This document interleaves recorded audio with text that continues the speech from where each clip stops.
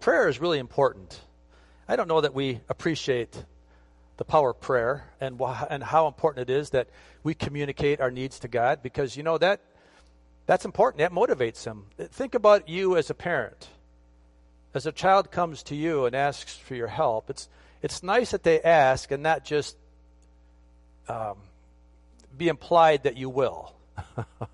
God cares for us and he loves us and he provides, but it's just polite that we ask. And sometimes that's what prayer is. It's just politely asking, Father, step in.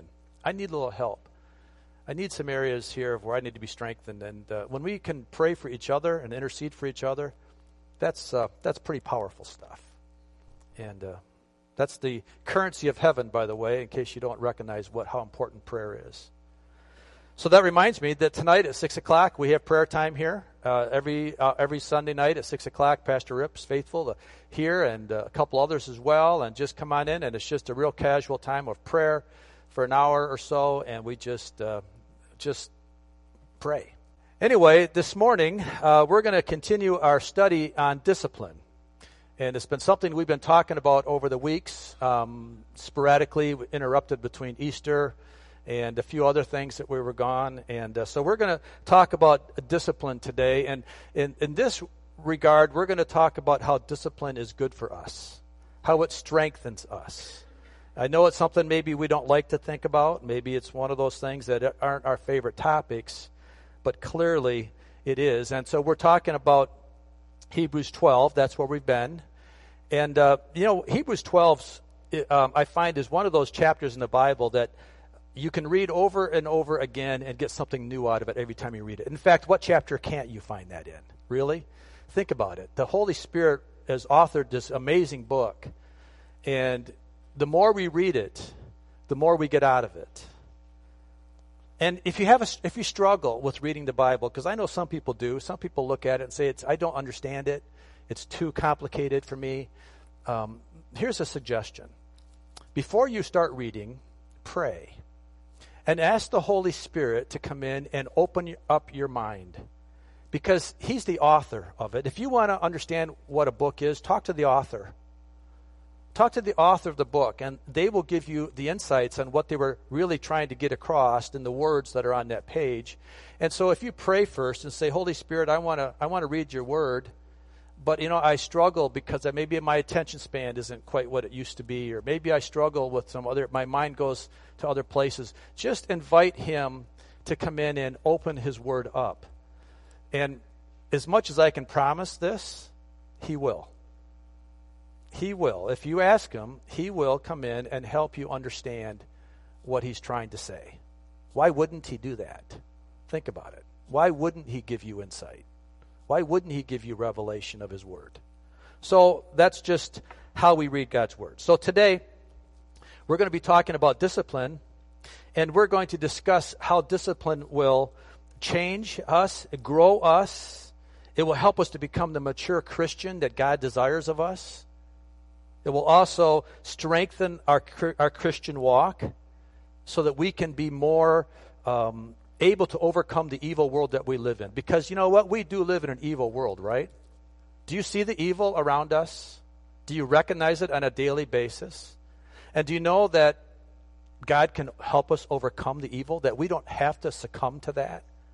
That we don't have to give in to evil, that we can overcome that?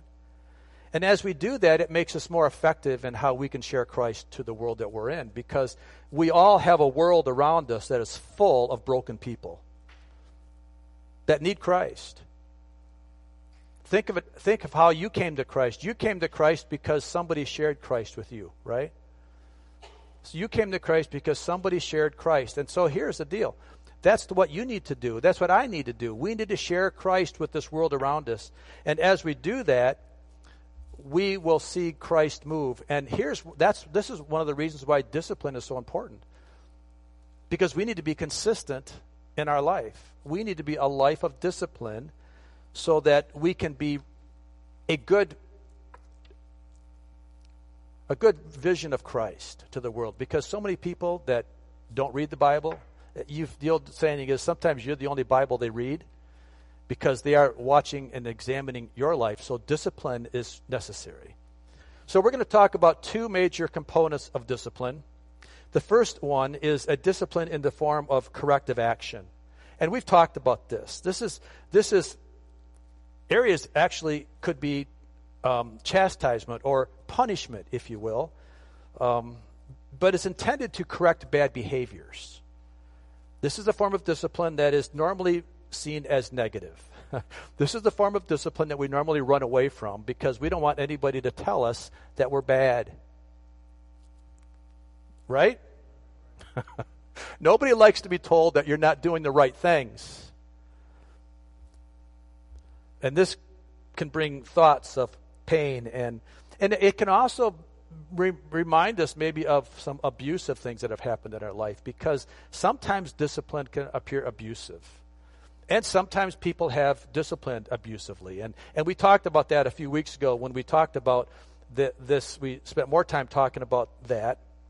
But I want to make sure that we don't allow that the corrective form of discipline to be a negative. But we have to recognize that it's positive, and we have to welcome it. The second form of discipline that I think that we're going to talk about today is the discipline that is really learned behaviors. And it's really going to be a training or a developing in us how to do the right things and how not to do the wrong things. But this is the one that takes quite a bit of time, because this is the one that develops habits. I like to golf, and if I'm not careful, I can develop bad habits in my swing, and when I do that, my game goes to pot, and I don't do well. And sometimes I have to have an instructor come alongside and say, change that, or change this, or do this, or set up this way. And it may seem strange, it may seem hard, it may not seem natural to me, but I've gotten myself so used to swinging in a bad way that I've got a habitual bad swing, and that's why I have habitually bad scores.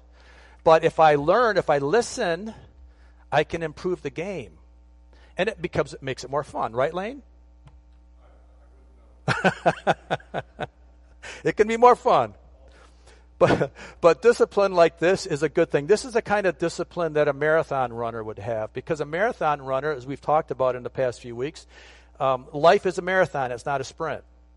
And so we need to learn how to develop the good habits that a marathon runner will learn, like a good diet. I have to eat good food. I have to nourish my body well.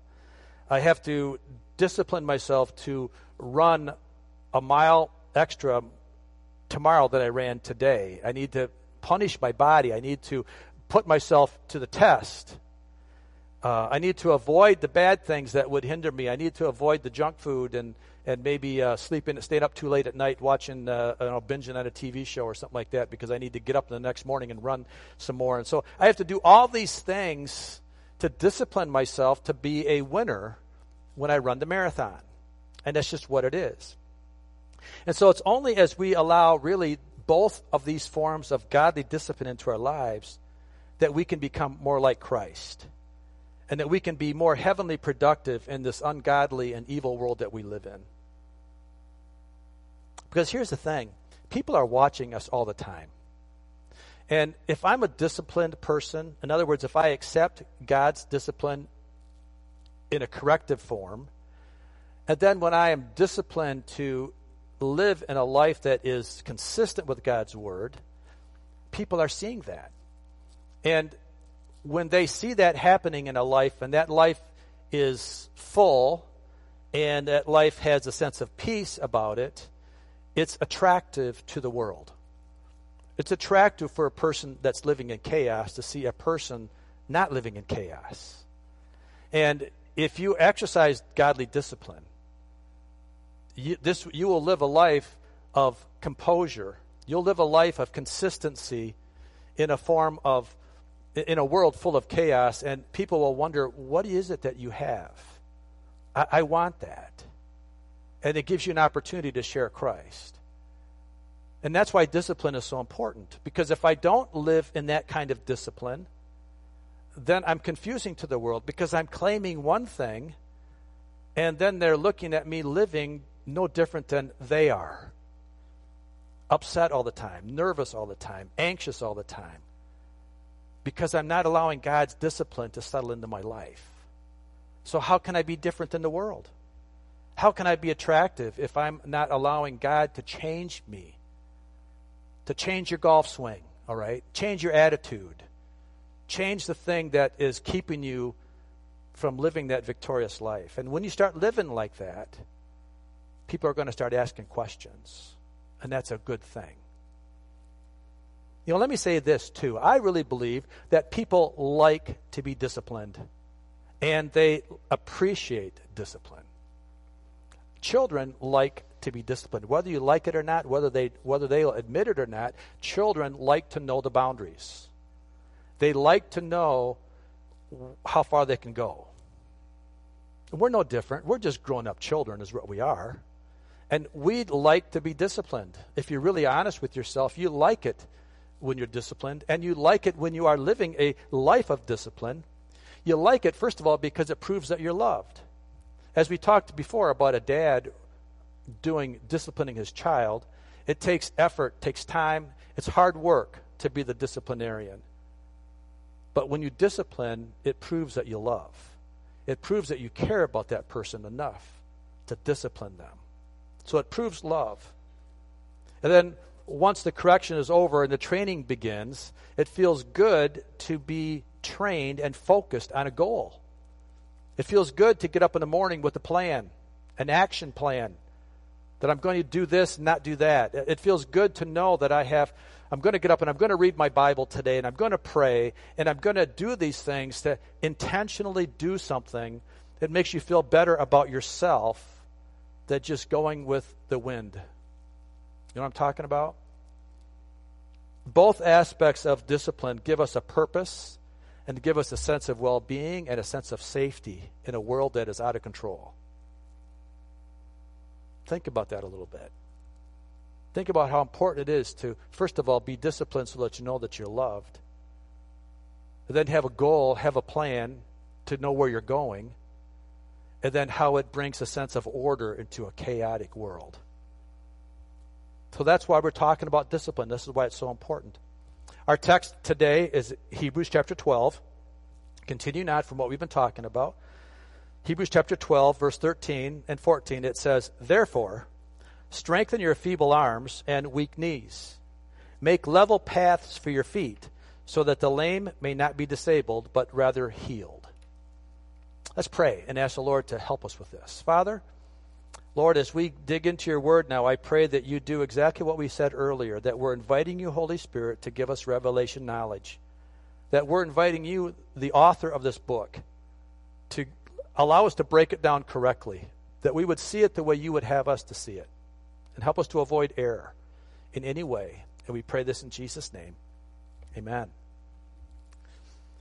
So whenever I read a passage, or whenever I read anything that starts out with therefore, we have to go back and wonder what was there before it that we need to say therefore because of it, right? So I think it makes sense at this passage especially that we go back and reread the scripture before this passage, because that will help us. And we've already talked about this a lot, but I need to go back and do it again. So let's read Hebrews chapter 12, verses 5 through 11. That's the preceding verses.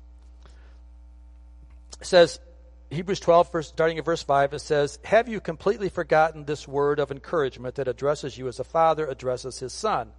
It says, 'My son, do not make light of the Lord's discipline, and do not lose heart when he rebukes you, because the Lord disciplines the one he loves, and he chastens everyone he accepts as his son.'" Verse 7, "Endure hardship as discipline. God is treating you as his children, for what children are not disciplined by their father? If you are not disciplined, and everyone undergoes discipline, then you are not legitimate, not true sons and daughters at all. Moreover, we have all had human fathers who disciplined us, and we respected him for it. How much more should we submit to the Father of spirits and live? They disciplined us for a little while as they thought best. But God disciplines us for our good, in order that we may share in his holiness." And here's the kicker. "No discipline seems pleasant at the time, but painful. Think about it. If discipline isn't painful, then it's not discipline. Discipline requires an element of stress, an element of whatever I'm doing, I want it to stop it because I want the discipline to be over. I don't want to live in a state of discipline like in this in when it comes to pain. But then the verse says, later on, however, is discipline produces a harvest of righteousness and peace for those who have been trained by it. This is a great passage of Scripture. I encourage you to go back and read it again, read it a few times. And I'm not going to go back and reteach what we already talked about on this, but up to this point in time, though, God is really disciplining his children. God is the one that disciplines his children. And, he's doing it in a way of chastisement, in a way that is saying that I love you enough that I'm going to do the things that I need to do to bring your attention to the point of where you're at.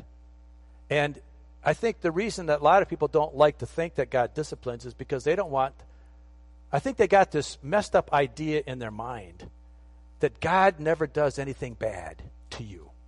And let me explain what I'm talking about. You see, when I was a kid, I got disciplined, even though you probably didn't think I'd need it.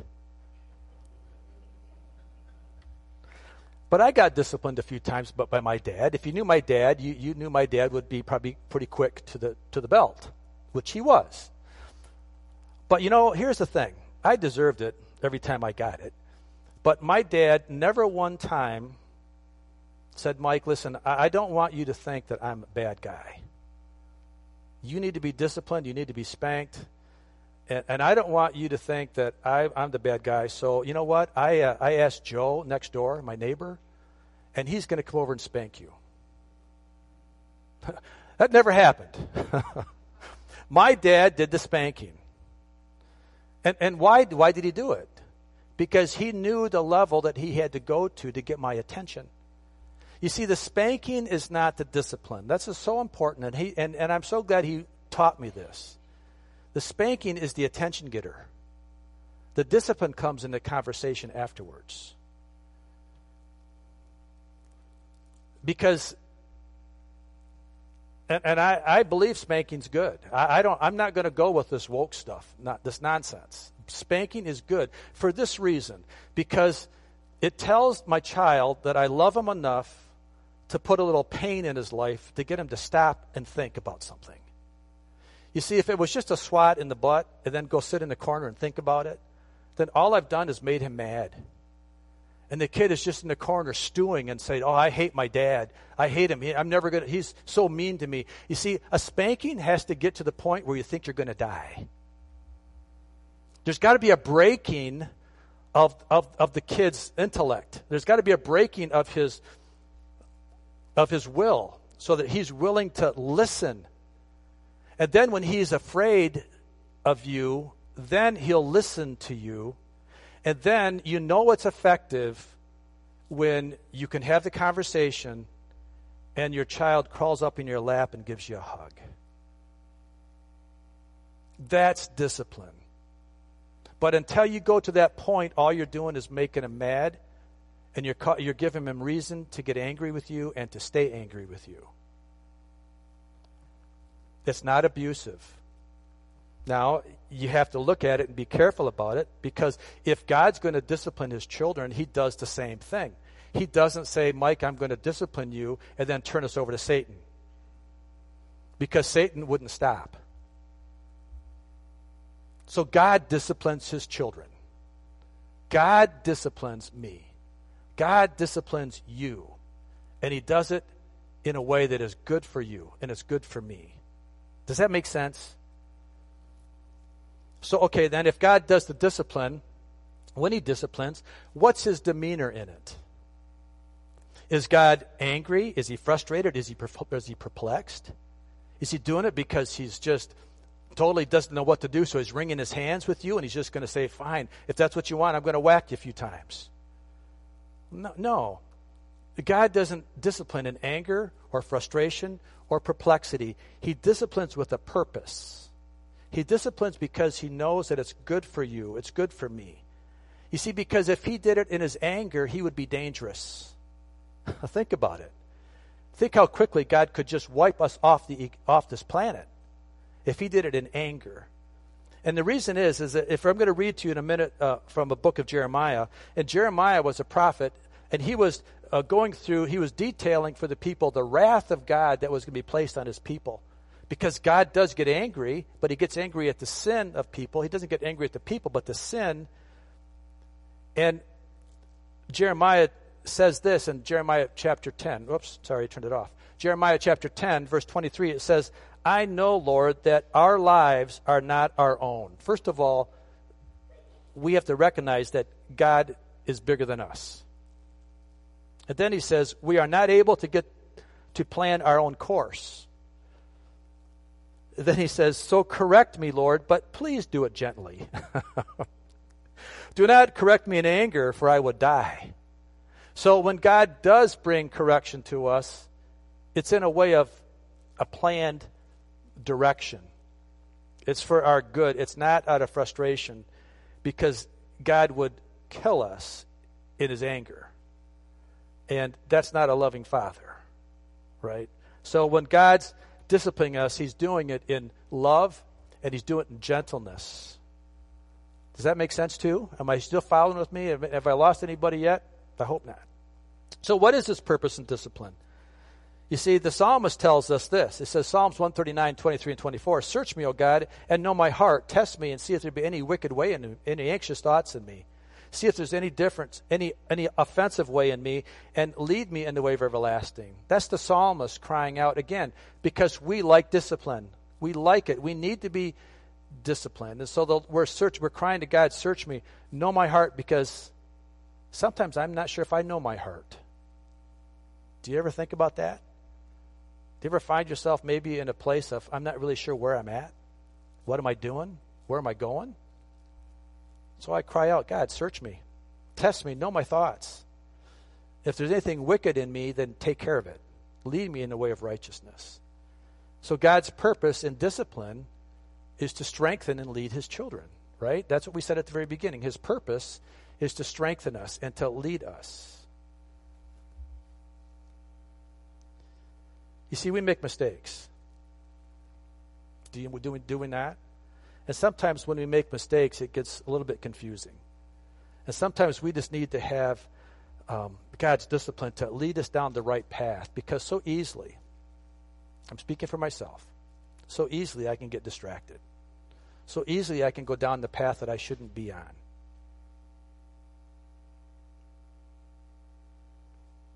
You know, there's this passage in Matthew that is a very telling passage. And it's one I believe that we all should take to heart. Matthew chapter 7, beginning at verse 13. It says, enter through the narrow gate. For wide is the gate and broad is the road that leads where? To destruction. And many enter through it.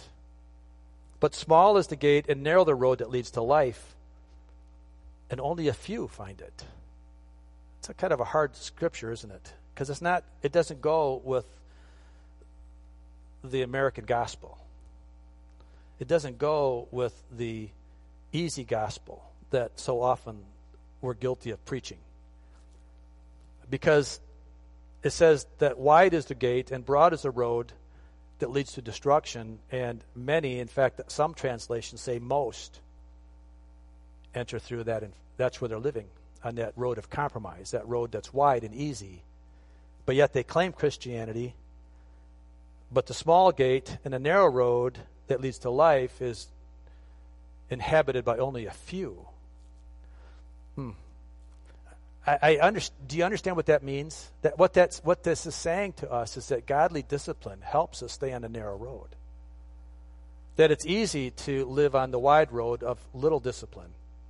It may seem fun in the moment. It may seem where I may seem fulfilled in the few minutes that I'm for a while, until the regret sets in when I start seeing the things that I've been doing aren't so good after all.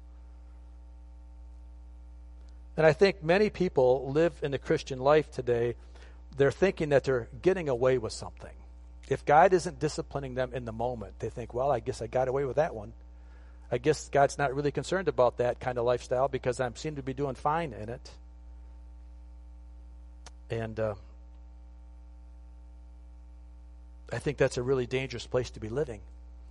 Because when we start thinking we're getting away with something, and I'm not saying that God is up there with a big hammer, with a big whack-a-mole hammer, trying to hit you as soon as you pop up. I'm not saying that at all. I'm just saying that God is He keeps good records, and He knows what's going on, and He's not easily confused, and you can't hide from Him. Couple weeks ago, I was up in Chippewa Correctional Facility with the Men's Carrick's program that I was on. That's why Pastor Rip was preaching that Sunday. By the way, he did a great job, as he always does.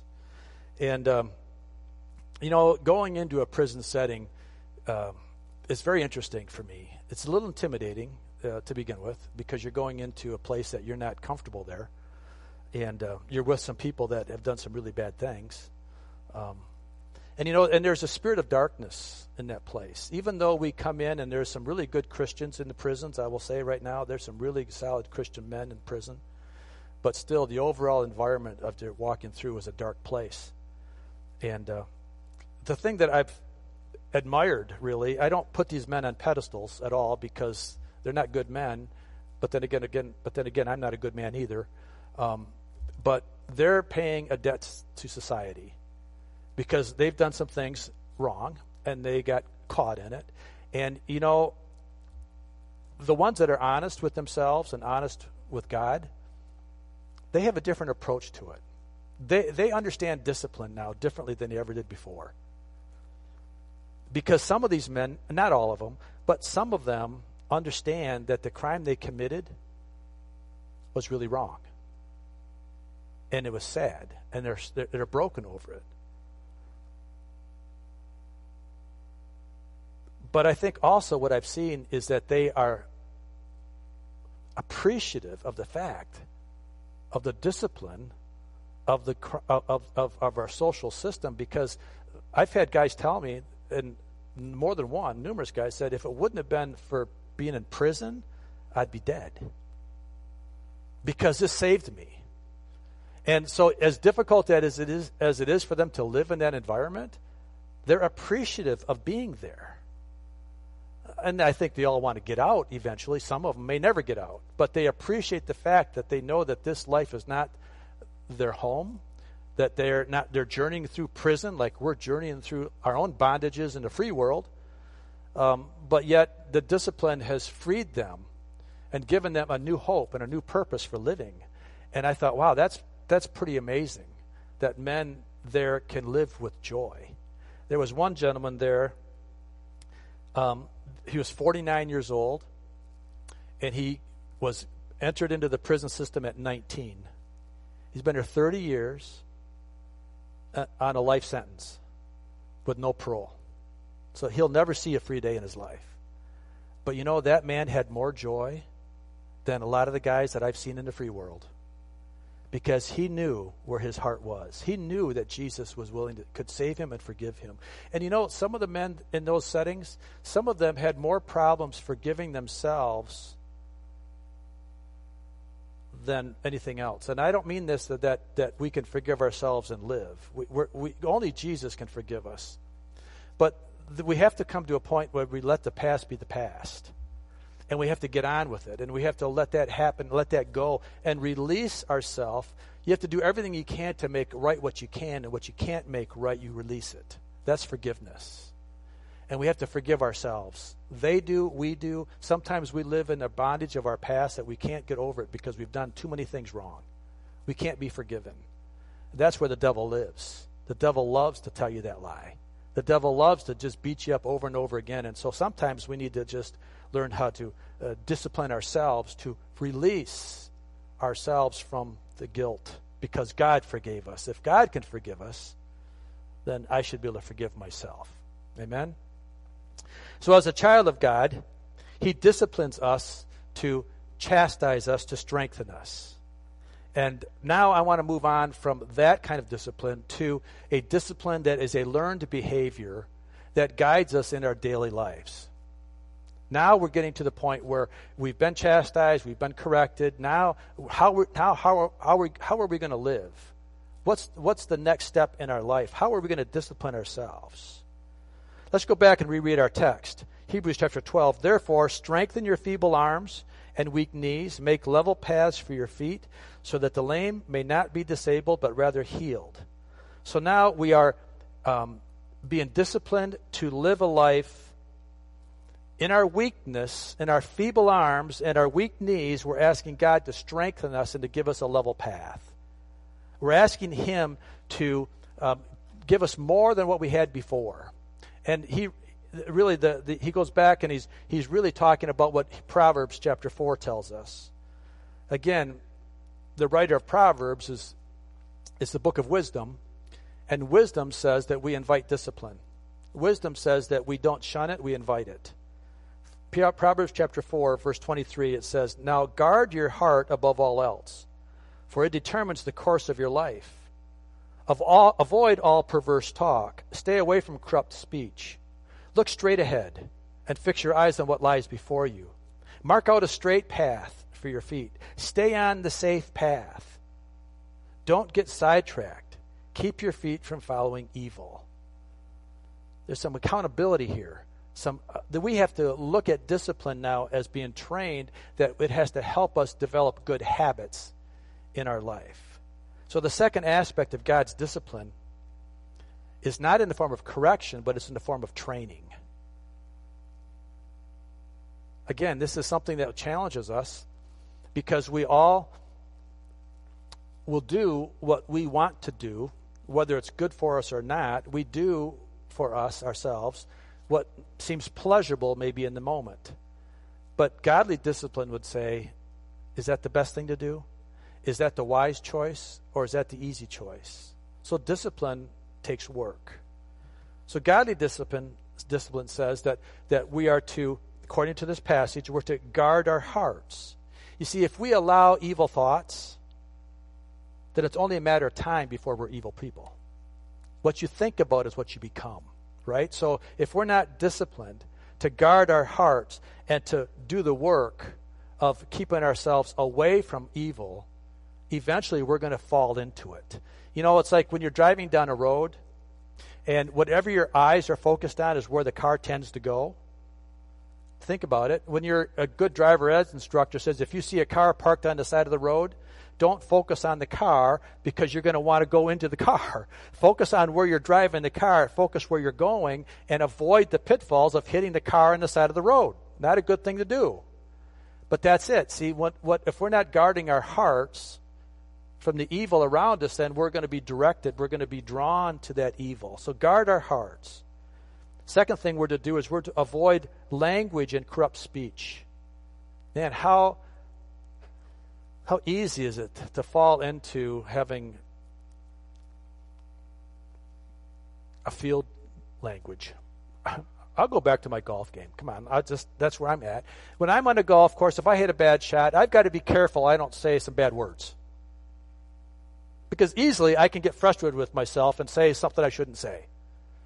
And you know what? And it's not just for me, but it's for the guys that I'm playing with. Because if they see in my frustration that I let out a few words that I shouldn't say, then it hurts my testimony and it hurts me as a person. So I need to be careful. I need to avoid the language. I need to avoid the things that I don't allow to come out of my mouth when I know it shouldn't be. And how easily it is that we can just slip. Maybe the jokes that we speak. Maybe the language that I'm speaking with when I'm with the boys or the girls or whatever. We just got to be careful. And here's the deal. There's no reason to use foul language. I'm sorry. For the people that have to use the F word and have to use those words, there's no reason to use that. You know, when I was working in the automotive industry, I worked on a Ford Motor Company. I was a salesman. I was an engineer that worked with factory controls. And I dealt with a lot of engineers. And some of them pretty high-level engineers. And I was amazed. Quite honestly, I was distraught over the language these professional men used. I mean, they got upset, and it was just blue letters coming out of their mouth. It was like smoke. It was unbelievable in the professional world. And I'm thinking, guys, really? Do you really need to say that to get my attention? It's just, there's no reason. It takes discipline. So don't allow the excuse to come up. And then it says we're to stay on the straight path and not to get sidetracked. See, here's the deal. Anybody in math knows this, or in geometry. The shortest distance between 2 points is what? A straight line. If you want to get here, then don't go there. Go right to the point. The shortest point between two distances is a straight line. If you want to make heaven your goal, then don't get sidetracked. Don't allow yourself to go down a path that you know you shouldn't be on because you think it's going to be fun there, or whatever the excuse might have. A disciplined Christian makes heaven their final destination, and they fix their eyes on the target. You know, a few weeks ago, we were reading Hebrews chapter 12. This is how it starts. And let us run with perseverance the race marked out for us, keeping our eyes focused on Christ, the author and perfecter of our faith, right? So if we're going to run the race, keep your eyes focused on the end. Keep your eyes focused on Christ. If you want to win victoriously, if you want to win the race, then don't allow yourself to get sidetracked. And this is exactly what this passage in Hebrews that I just read, this is what it's saying. Look straight ahead and fix your eyes on what lies before you. Keep your eyes focused. Discipline your eyes. Discipline your life to stay focused on Christ. Mark out a straight path for your feet and stay on the safe path. Don't allow yourself to hit the boundaries. Don't allow yourself to try to hit that guardrail to see how far can I live to the world? How close can I get to the world and not sin? How many people live that way? How close can I get to the world and not sin? Why? What's the point in that? Do you think there's more fun there? Do you think there's more freedoms there? Don't get sidetracked. Keep your feet from following evil. These are just common sense things. And I think when we read God's Word and we see the common sense of God's Word come in, I think it really helps us to stay out of trouble.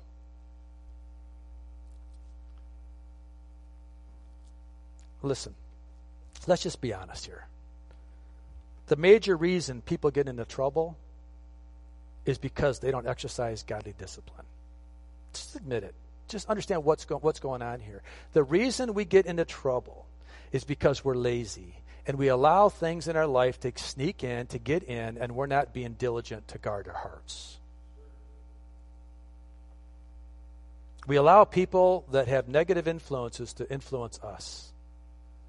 We allow peer pressure to settle in. Now, we thought that was just in high school. But peer pressure lives all your life. It never stops. And we allow situations, we find ourselves in situations that we shouldn't be in. You know, again, when I was in the prison setting, I had to really guard my heart.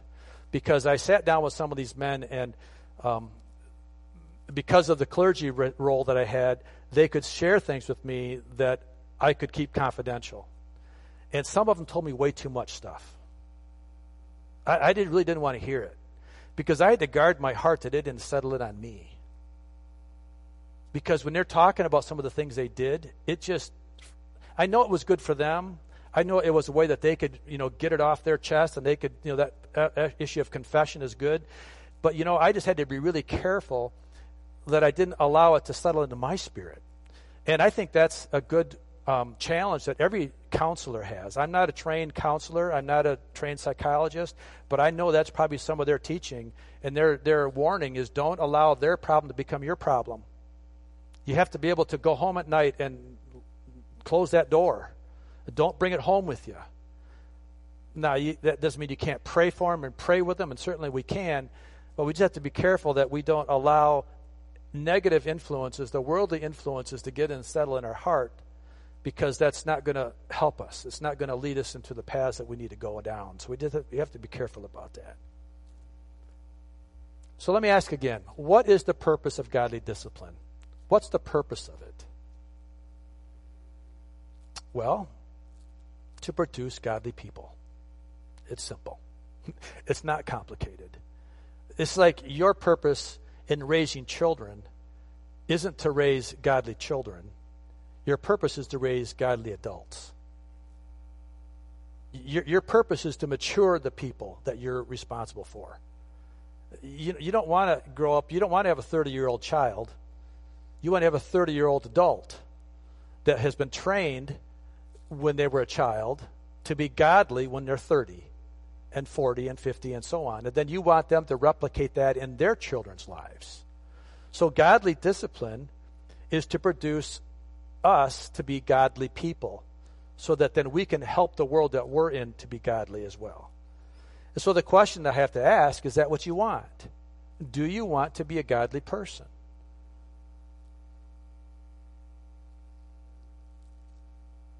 Because if you don't want to be godly, if you don't want to be a godly person, then God can't help you. If you don't want to be helped, you can't be helped. So you have to recognize how important this is, because this has to break down the barriers. That one song we talked about, shake up the walls of all my tradition, break down the walls of my religion. See, sometimes in our religion life, we can become to the point where we don't want to, we think we're good. We've got it all figured out, and we don't need to have anything that's going to train us, and we're good. And, we just need to have some walls broken down, don't we? I watched that movie Jesus Revolution the other night, and, that was a challenge for them to allow the hippies to come into that church. And Pastor Rip talked about it a week ago. It was a really good message about patching relationships and how that we can become so stiff in our religion that we miss God's moving in our lives, that we don't allow the hippies of our world to come in. And the hippies can be many forms. Anything that's not like us can be a hippie, right? And how staunch we can get and how good we can be on ourselves that we don't allow God to bring in his real purpose. So that's one of the major purposes of godly discipline, is that we need to invite him. So what does it look like? What does it mean? What does godly discipline look like in your life? Well, can I say that we make it way too difficult? If you want to be a godly person, it's not hard. If it's hard, then check your relationship with the Lord. If it's hard to live a godly life, then check your relationship with the Lord. Because it's hard when you're walking the fence. Did anybody walk the fence other than me? Anybody had one foot in the world and one foot in the church other than me? Or am I the only one? Thank you. Somebody else has said, thank you. Yes. You know what? And it's hard to be a Christian when you have one foot in the world and one foot in the church. Because when you slip off the fence, it hurts.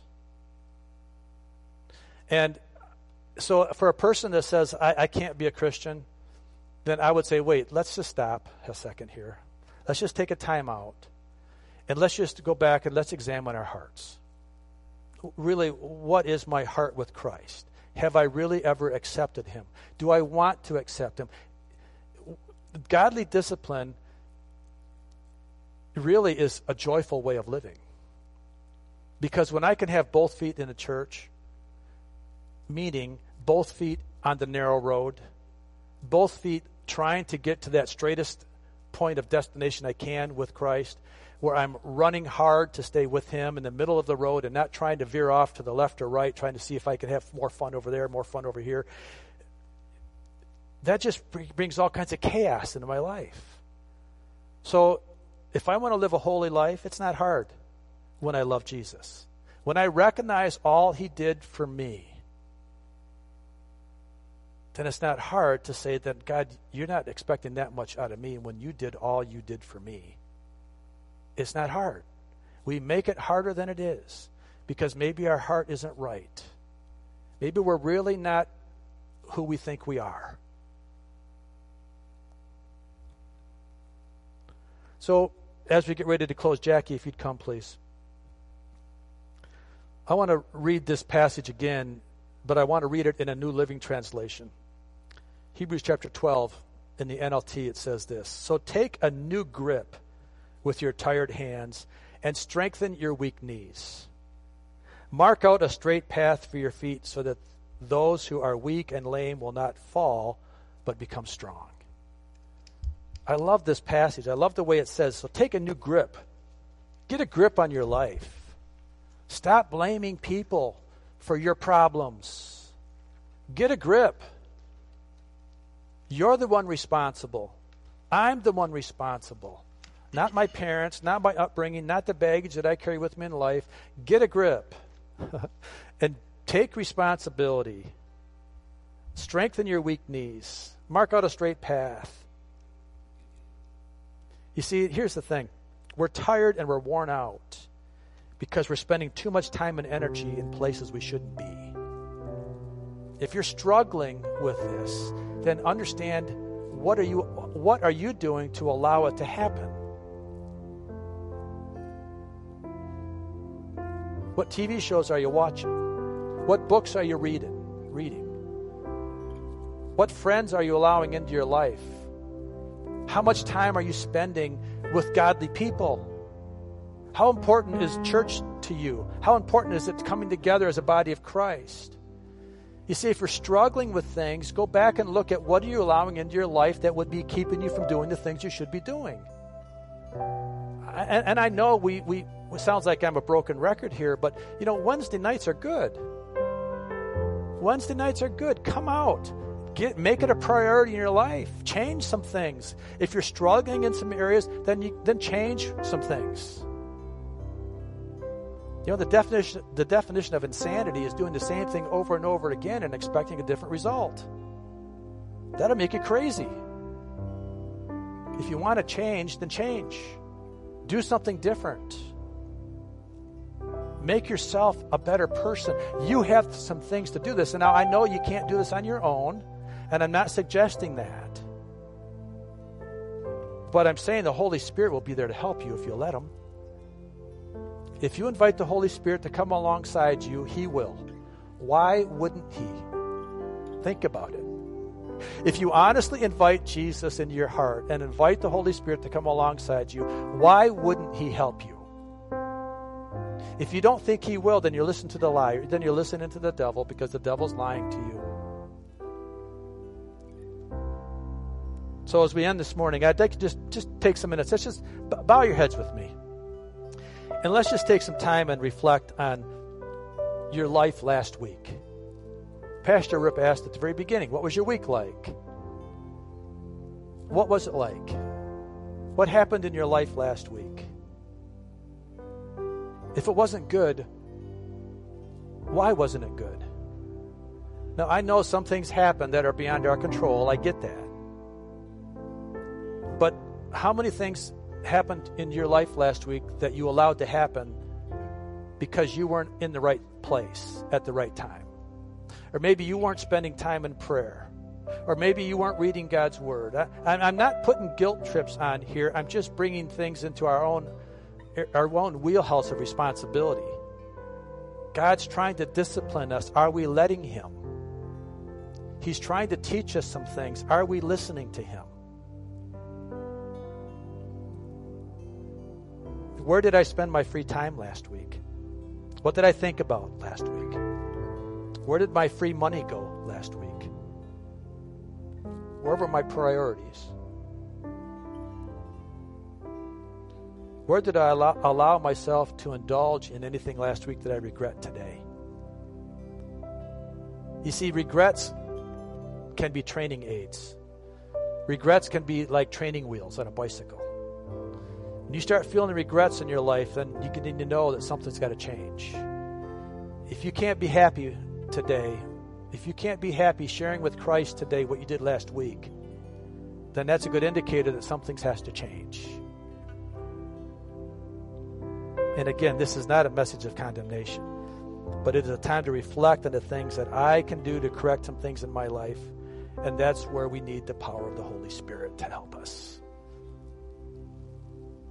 Father, I just come to you in Jesus' name. And Lord, I pray that I thank you that you are a disciplinarian. I thank you that you love me enough, God, that you're going to be my Heavenly Father and you're going to spank me when I need to be spanked. And I don't have any problem saying that because that's a good thing. You bring all things, all good things in my life, and discipline is a good thing. It's not a negative. And I thank you when you train me. I thank you when you give me the boundaries that I'm to live in. And that's what your holy word is. And God, I need to spend more time there, obviously. I need to spend more time praying, obviously. I need to spend more time getting to know what you would really have me to do so that I know that I'm doing the right things and I have no regrets now or in eternity. So, Father, I thank you for discipline. And I thank you, God, for all the things that you allow into my life that would help me to do that. Live a life that is holy and righteous. God, make it simple. Make it simple to me, I pray. In Jesus' name. Amen. Amen. Listen, if you need prayer, I'd love to pray with you. Pastor Rip would love to pray with you, or any of these people that are sitting next to you that love Jesus would love to pray with you. You're not alone. I want you to know that. You're not alone in this life. We help each other. Amen? Stand with me if you will. Let's sing the song that Tom and Jackie are playing.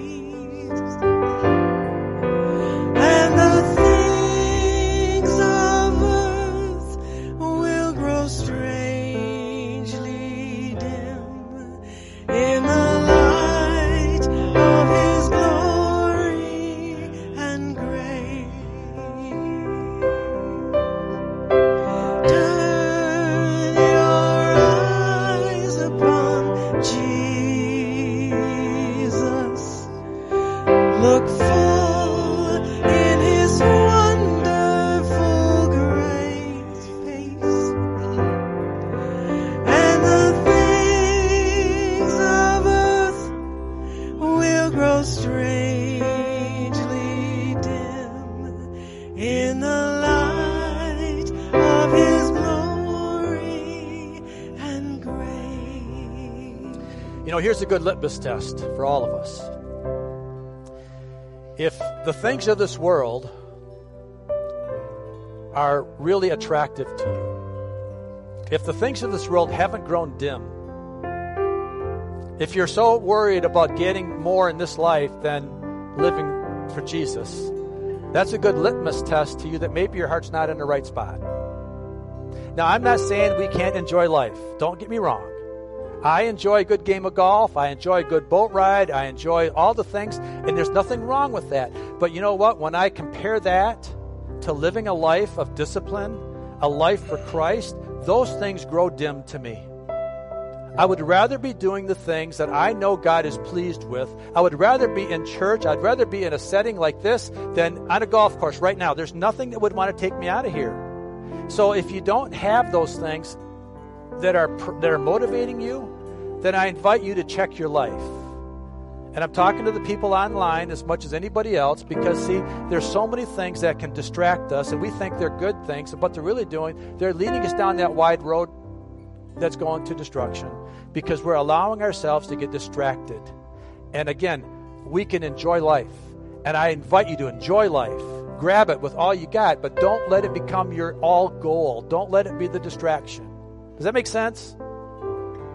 Amen. Father, I just thank you for today. Lord, help us, challenge us, direct us, guide us, discipline us, Lord, and lead us so that this world really does grow dim and we see you brighter all day long, every day for us, that we're attracted to the light. Like a moth is attracted to the light, we're attracted to your light. We're attracted to your goodness and your kingdom. And I pray you strengthen us today. And I pray this in Jesus' name. Amen. Amen. Be blessed. Have a great week.